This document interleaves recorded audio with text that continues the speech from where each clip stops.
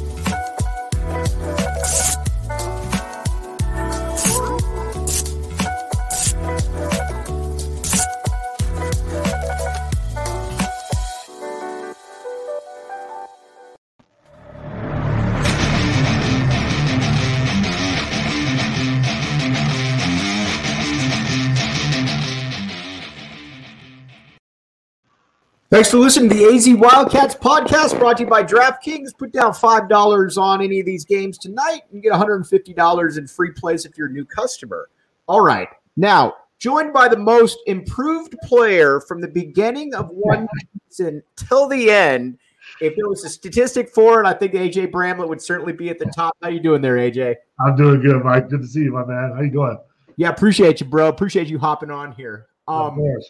First, let's talk a little bit, because like I warned you about, we're going to nerd out a lot on past memories. But let's first talk about a little bit about what you saw this year from this Wildcats team. Obviously, a new era with Tommy Lloyd, but what did you just see? I mean, overall, I think the season was just incredible, man. From the way that we started off to, people not picking us, very high in the Pac-12 to – being unranked to start the season, to having a bunch of unproven guys that really, had a little bit of success for a few of them, but not anything like we saw this year, to a first-year head coach and Tommy Lloyd, to, the upheaval in the program over the past few years and what we have been dealing with, to what we ended up with as a season. I mean, I don't think as an Arizona fan you could ask for anything more. I mean, the guys were incredible human beings on the court, incredible players. Incredible human beings off the court, incredible players on the court. The coaching staff, did an amazing job pushing these guys to their full potential. And, I just don't think you could ask for anything more as a fan of Arizona basketball. And I feel like very comfortable with where our program is at after this season. It felt a little bit like, and I've always maintained, I've always felt from about 88 to 03, no matter what metric you wanted to use, that Arizona basketball was one of the top 5 programs in the country. Absolutely. Whether you look at Final Fours, wins, title, whatever. But when you guys were playing, I always felt that, all right, if Arizona goes into the game with a better team, sooner or later, they're going to hit you. Sooner or later, that run's going to happen. And you know what? You went up to get a hot dog or something. And, oh, by the way, it went from being a 4-point game to a 25-point game. Right. And this was the first time that I had kind of seen a little bit of that old era come back right there. Yeah, no, I agree. They had a lot of similarities to, our teams of the past. And, especially, not as much our 97 team, but our 98 team that obviously we didn't win it. But that team, we would go on, 27-0 runs, 30-0 runs on teams. And, this team had that explosive capability, which was extremely fun to watch. I thought just the overall, a style of basketball that we played this year is something that, fans loved. As alumni, we loved it. Fast pace, getting up and down, scoring points, playing good defense, everything. And just really the freedom with which they played was just something really fun to watch this year. When you watch big men play, and the reason I'm asking you, obviously, this is Christian Coloco is another big guy that really improved. He went from basically being kind of a 5-and-5 guy that struggled to hold on to the ball to being one of the better big men in the country. When that happens for somebody, like you or for Coloco, does it just hit? Is it just repetition? Take us through kind of the process of the big man maturation. Yeah, when I look at CeeLo, I do see some of myself in him of his progression and, where he started from. And, really it's a testament to him. It's a testament to the coaches. And it's really just, it shows the amount of work that he put in, because that's what it is. I mean, it just boils down to you being willing to put in work every single day, even if you don't see the results at first, even if they don't come right away, but you're still committed to going in there every day, working hard in the weight room, working hard on your skill set, believing in what the coaches are trying to tell you and teach you. It's all a combination of those things. And if you do that every single day and you have that mindset, at some point that green light's going to turn on. And when it happens, you just love to see it. And you saw it with CeeLo, obviously, this year. I mean, he went from, a guy that, everyone thought maybe, he could be a really good player for us. I don't know if everyone thought he was going to be, an NBA guy or even going to be the player that he was at the end of the season. And that's a testament to him. Like he improved so much. And really, with big guys, a lot of it's confidence. You know what I mean? You could see him believing in what he had, the tools that he had, the physical tools, his skill set. He shot really well from the line this year, which is another sign, of his confidence. And so I just love it, man. Like, I love CeeLo as a person. Like, he did a heck of a job for us this year. And now I think he's making the right decision, with taking his talents to the next level and, seeing what he can do at that level, because he's proven everything he can do, at U of A, I think. I think what's fascinating too about him is that there's a lot of guys who are shot blockers, and Lauren Woods to me is always kind of the apex when I look at shot blockers at the U of A. But by the way, he redshirted your senior year, correct? Oh yeah, I had Lauren on my podcast. We were talking about this. It's like I thought it was going to be a super easy year for me. I'm a senior. Like I'm going to just cruise and do well. And Lauren blocked like 5 of my shots the first practice. I was like, oh my gosh, Dub, come on, man. So he was great to go up against that year though, because I didn't play against anybody that was a better defender than Lauren in the games that we played my senior year. You know what I mean? You know what's kind of funny? So you come in your freshman year, you're going against this physical beast in Ben Davis, and then you go on, and then obviously a ton of success in between 96, 97, 97, 98. And then you've got a guy in Lauren Woods coming in who's going to be going against you in practice too, who's a little bit of the polar opposite right there. So you saw pretty much everything there, AJ. Oh yeah. I had the full JB in there too. Yeah. Throw JB in there. Got to throw it in. But all those guys, really helped me a lot with my game. It taught me different things and how to react and how to play against bigger guys, because JB was more of a big physical guy, and so was Ben. And Dub was just, everything. He was 7 foot, the longest arms, best timing ever. So all those guys helped me a tremendous amount. What would you like to see kind of the next step for Arizona? Obviously, great season this year, but you look at the roster right now. What would you like to see? Maybe a little bit more quickness on the perimeter, a little more shooting. What would AJ Bramlett look at and say probably could use a little bit more of that? I think shooting. I think consistent shooting will help us. I think just going through the rigors of what we went through last year in the tournament, it's going to help guys, and really running into that Houston team that was extremely physical and played at an extremely high level. I think that's going to be a great learning experience for us going forward. But I like the makeup of our guys, and I like Kurt coming back. I think Umar is going to do a great job next year, having an expanded role now with CeeLo leaving. We're going to lean on him a lot. I think Pelle Larsson's got a lot that he hasn't shown yet, that he's going to get an opportunity to show next year. And then DT, if he sticks around, which I expect him to do, I think he's going to just take leaps and bounds next year. So, I think we have a solid foundation. If we can add a little bit more size now with CeeLo being out, and then shore up that outside shooting, we're going to be in a great position for next year as well. What would you say to, obviously, Julius Tubelis, fantastic player, had a great season, struggled a little bit, obviously, in the NCAA tournament. You guys, obviously, Michael Dickerson, one of the most talented dudes that's ever come through here, great guy, was going to have a great pro career, obviously struggled a little bit in the Final Four. Do you talk to somebody like that? Do you just say, you know what, he's got it, he knows what? How do you work through something like that? I think it's just for him, it's a learning experience. You know what I mean? Like that happens to all of us. Like you go up against a team or a guy that you're like, oh, I haven't seen this before. You know what I mean? I think from a physicality standpoint, the speed standpoint, I think that's what bothers Zoo a little bit in those games. At the end of the season. Also, he was hurt. People kind of overlooked that after he hurt his ankle in that Stanford game, I don't think he ever returned to 100%. And so, I think it's gonna give a lot of fire. I guarantee you that, to come back next year and play better and be and he did great all season long up until those few games at the end. But I think he's going to come back just motivated to be dominating everybody next year. That's the Zoo that we all need and love. The guy that really surprised me this year and I was wrong on, I thought when Oumar Ballo committed to the U of A, I'm like, all right, big physical guy in practice, maybe as an upperclassman get some minutes, but there was a lot of times throughout this year, AJ, where you're like, man, this guy's a monster. Yeah, he's got a lot in his tools, in his tool bag, really. Like he's, Umar's got soft touch, left hand, right hand. Obviously, he is physically imposing with his size, great shot blocker. And for a guy that really hadn't played a lot of minutes, coming into this year to perform at that level, I thought that was a huge positive sign for us. And so this is a big summer for him too. I think you could see him take, a lot of steps, especially on the offensive end, to be ready for next year, because we're going to have to rely on him a lot more. Scoring the ball in the post with CeeLo being out. So, but I think he's ready for it. I think, obviously he loves the coaching staff. Tommy Lloyd and him have their relationship that's been, built very strongly over the years. So I look for big things for Oumar too. And he's just one of my favorite personalities and players on the team too. He's just a good dude. No doubt. Okay, I wanted to talk a little bit about your meteoric rise here in just a second, but DraftKings Sportsbook app, code word PHNX, like we talked about, put in $5, get $150 in free plays. My pick of the week, I like the Nets to win tonight. Tough game against the Celtics right there. Who you going with there, AJ? I think the Nets win tonight too. I think Kyrie and KD are going to come out and do their thing. I mean, Boston's tough though. Boston, even without Robert Williams, has been playing incredible basketball, even on the defensive end.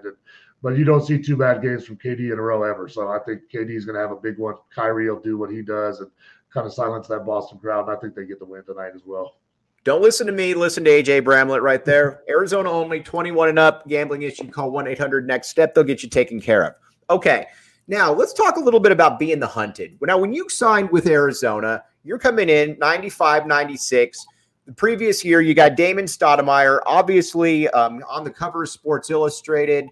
You could make the case one of the 2-3 best players in school history. Final Four the year before with him and Khalid, and you've had a couple guys on that team. So you knew you were the hunted when you signed with Arizona, but was there ever a point when you realized you're like, man, this is a bigger game for everybody than it is for us necessarily? I think the first game, right? That's just the way that it is. Like, right. If you're going to a place like Arizona, you're going to get everybody's best shot. That game's going to be circled on the calendar for all the teams that you play throughout the year. And that's what you want. I mean, as a competitor, you want to play at a school that, first of all, schedules games where you're going to be playing the big-time games, early in the season and things like that, which Coach Olson always did.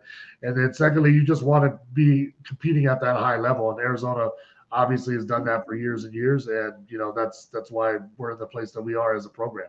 Did you ever think about staying in New Mexico and playing with Kenny Thomas? I did. That was my, my final two were, New Mexico and Arizona. And Kenny and I played together on New Mexico Flight, our AAU team. So, that's where we all started getting recruited. We won the BCI tournament, which back in the day, there was only two big AAU tournaments. And we won the Phoenix one. The one in Phoenix. We won the Phoenix one. It was me, Kenny Thomas, Michael Ruffin, who played at Tulsa, played in the NBA for a long time. David Mosley played at Stanford. There's a bunch of guys. JB Bickerstaff, actually, the head coach of the Cavs. All right. Too.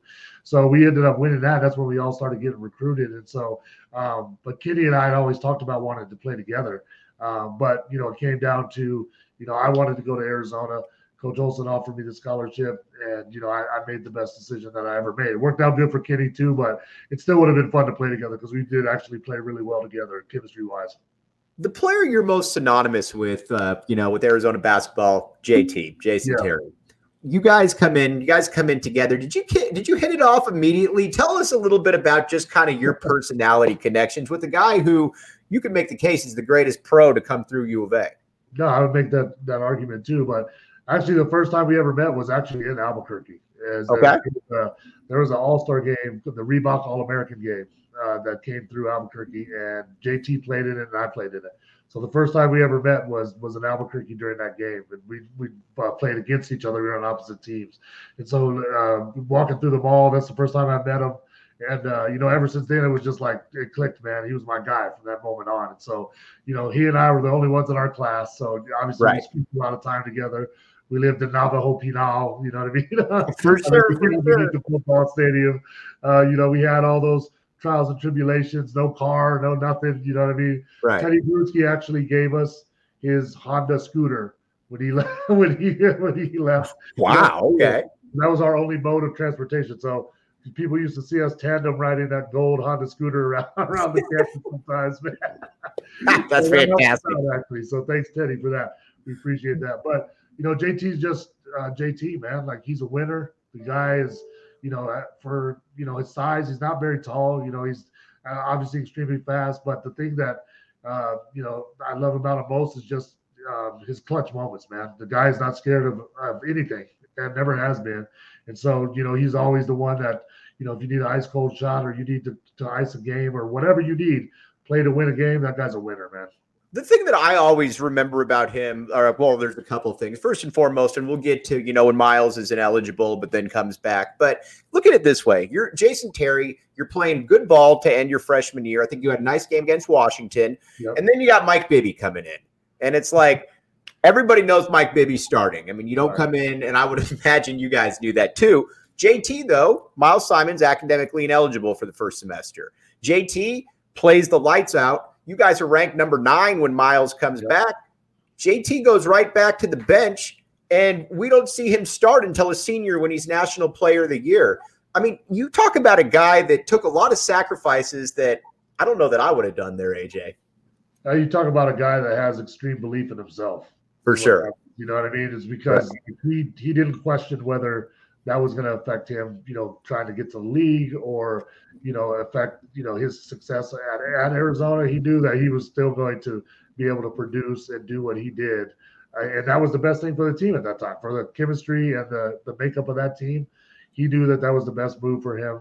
And so he did it. And that is a sacrifice. When you're going from starting to playing all those minutes, he still played a lot of minutes. That's not right, for sure. To not play, but it's still a hard thing to do. And, he did that. Credit to him.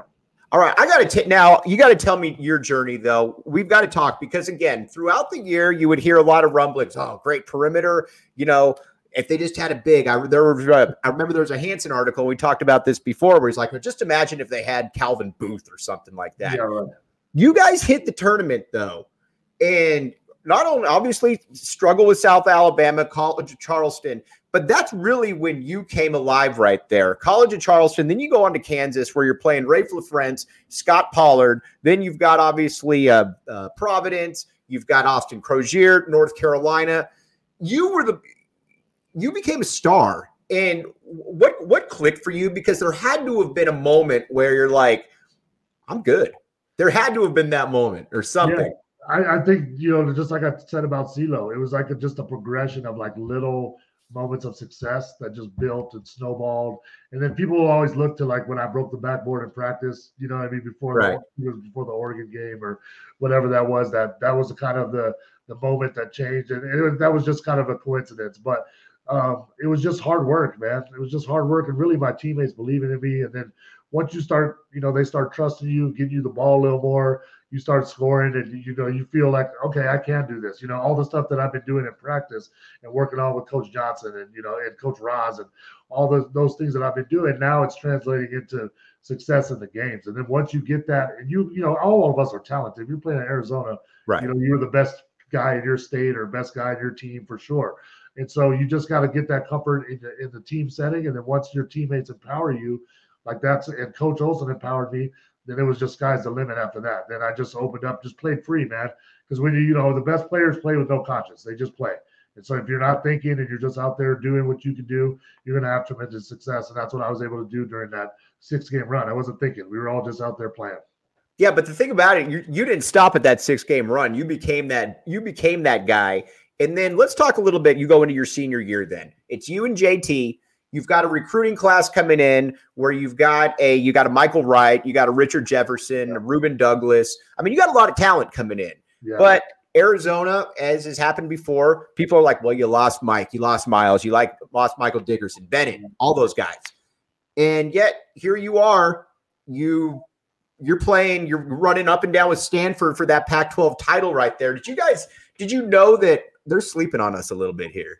Yeah, of course. I mean, and kind of it was similar to, JT and I's freshman year where, they lost Damon and, nobody was really expecting a lot of unranked going into the year. Going into the year. Yeah. And so, we kind of had that kind of blueprint before, but JT and I were excited to have, our time. We had came in together, we had gone through, being the young guys on the team, gone through playing with, our great teammates to that time. And now it was our turn to kind of get a chance to lead the program.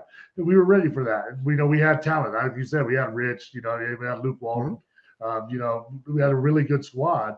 But it was our time to kind of be those leaders and pass on what we had learned throughout our years at the Arizona program to the guys ahead of us. And they, that worked for them too. They had tremendous success moving forward too. But it was a difficult year a little bit, just mixing that together. But those guys were, hell of a players and worked their butts off that year. I knew that you guys were going to be good when you had that first game against Tennessee. And keep in mind, at that point, Tennessee had brought in a great recruiting class. You had Tony Harris. You had Hathaway. I think another guy, blanket on another guy. And JT is just going mano-a-mano at the end, and it almost becomes a one-on-one game. And I'm like, man, he's going to have a season for the ages. Now, again, I didn't know that he was going to be the National Player of the Year. But, you guys just really clicked. And again, that was a special era right there because you always felt that you knew every player. You felt like you knew what they were going through. You and JT are great friends. Michael Wright's kind of the quiet Chicago native that just wants to play. Richard's all over the place. I mean, you really did play in an amazing era there, my man. I did. I mean, across my 4 years, I mean, those are some of the best, to be honest, the best relationships that I still have to this day with those guys. And so it was just a good mix of people from all over the country, but similar values. That's what Coach Holston really recruited all of us to be. He picked personalities to fit together, not always the best player, the highest ranked. Will your personality fit with these guys? And that's what made the experience so enjoyable. It's because all those guys are my brothers, man, all of them. And so, that's something that you really value more and more as you get older is the basketball was great. The games were great, but really the relationships that you're able to build with people are what matter the most. And that's what, I really got at being a U of A Wildcat for sure. Right. All right. I want to talk to you about your coaching here in just a second. Again, DraftKings Sportsbook app, code word PHNX, put down $5. You get $150 in free plays if you're a new customer, if that team even wins, or it doesn't even matter if that team wins. AJ, I put down $50 on the Heat before the season to win the title. Okay. I like, again, number one seed. Not really a lot of people picking them, but we'll see. We'll see where they go right there. I like that. I put 50 on the Bucks to win last year, and I did that again this year. So I was going to say that's not a bad pick right there. Good work. We'll see how they do this year, but they got a shot. I've always been curious about people like yourself when you get into coaching. So you're a Division I player. You're an all-conference type guy, one of the best big men in school history. But how are you able – so you could do things that the average kid just couldn't do, just physically. How do you temper that at the same time trying to impart the skills that you do have? That's an excellent question. And, I really had to, learn that because when I first started coaching, when I first stopped playing, right. I was trying to show people what to do. And, I could do it easily, you know what I mean? Whether it was even just a layup for kids or whatever, that came naturally to me. I really had to learn how to teach and how to connect with, especially kids, because I've coached, youth for a long time now, and make their brains kind of understand the movements and kind of break basketball moves down into like a science or a number game where you're teaching them step by step on how to develop as players and how to learn moves and things like that. But my most important thing that I coach with every single day is positivity. You know what I mean? Right. And just really imparting, it's okay. Try your best, do what do what as well as you can, and keep working your ass off every single day. You know what I mean? And that's it. Because if you have someone teach you the right things, but you have a positive attitude and be a good teammate. That's the other thing that, number one, if you're going to play for me, you got to be a good teammate. You got to cheer for your teammates, got to help them up off the floor. You got to be happy for guys when they have success, even if you're not getting as much, play. Jason Terry, perfect example right there. But it's tough. It is tough because you want to show them things that, maybe they just can't do yet. And so I had to learn that. I learned from a guy called Gannon Baker. That's one of the best, basketball trainers, in the world. Has been doing this for years. Obviously from Coach Olson. I went back and kind of looked at all the stuff that we did, fundamental things, and we're able to, impart that into my program and use now. And I use a lot of stuff that we did even in college with our seventh grade team right now. Right. All right. AJ, before I sign off, you've got an amazing podcast yourself where you get a lot of great guests, a lot of fun back and forth. Where can people find that? So, yeah, the podcast is Bear Down Ballers. It's on, anywhere where you find your podcast, Apple Podcasts, Spotify, anywhere. And so our actual last episode was, at the end of the season. I'll be back in November again for another season 2. So really looking forward to that. But it was just an awesome experience this year, man. It was super fun to just relive all these moments just like we're doing right now. And then, next year will be even better with new players, new opportunities. And I'm just looking forward to continuing it on and building it year by year, man. So it's been a lot of fun. I appreciate the support from you as well. AJ, I can't thank you enough. Let's talk again this summer. Again, it's always a privilege talking to somebody that I grew up idolizing. I appreciate you, my man. Hey, I appreciate that, man. Anytime you need me, there, Mike. Keep doing what you do, man. Yeah, thanks again. AJ Bramlett, I'm Mike Luke. You've been listening to the AZ Wildcats podcast.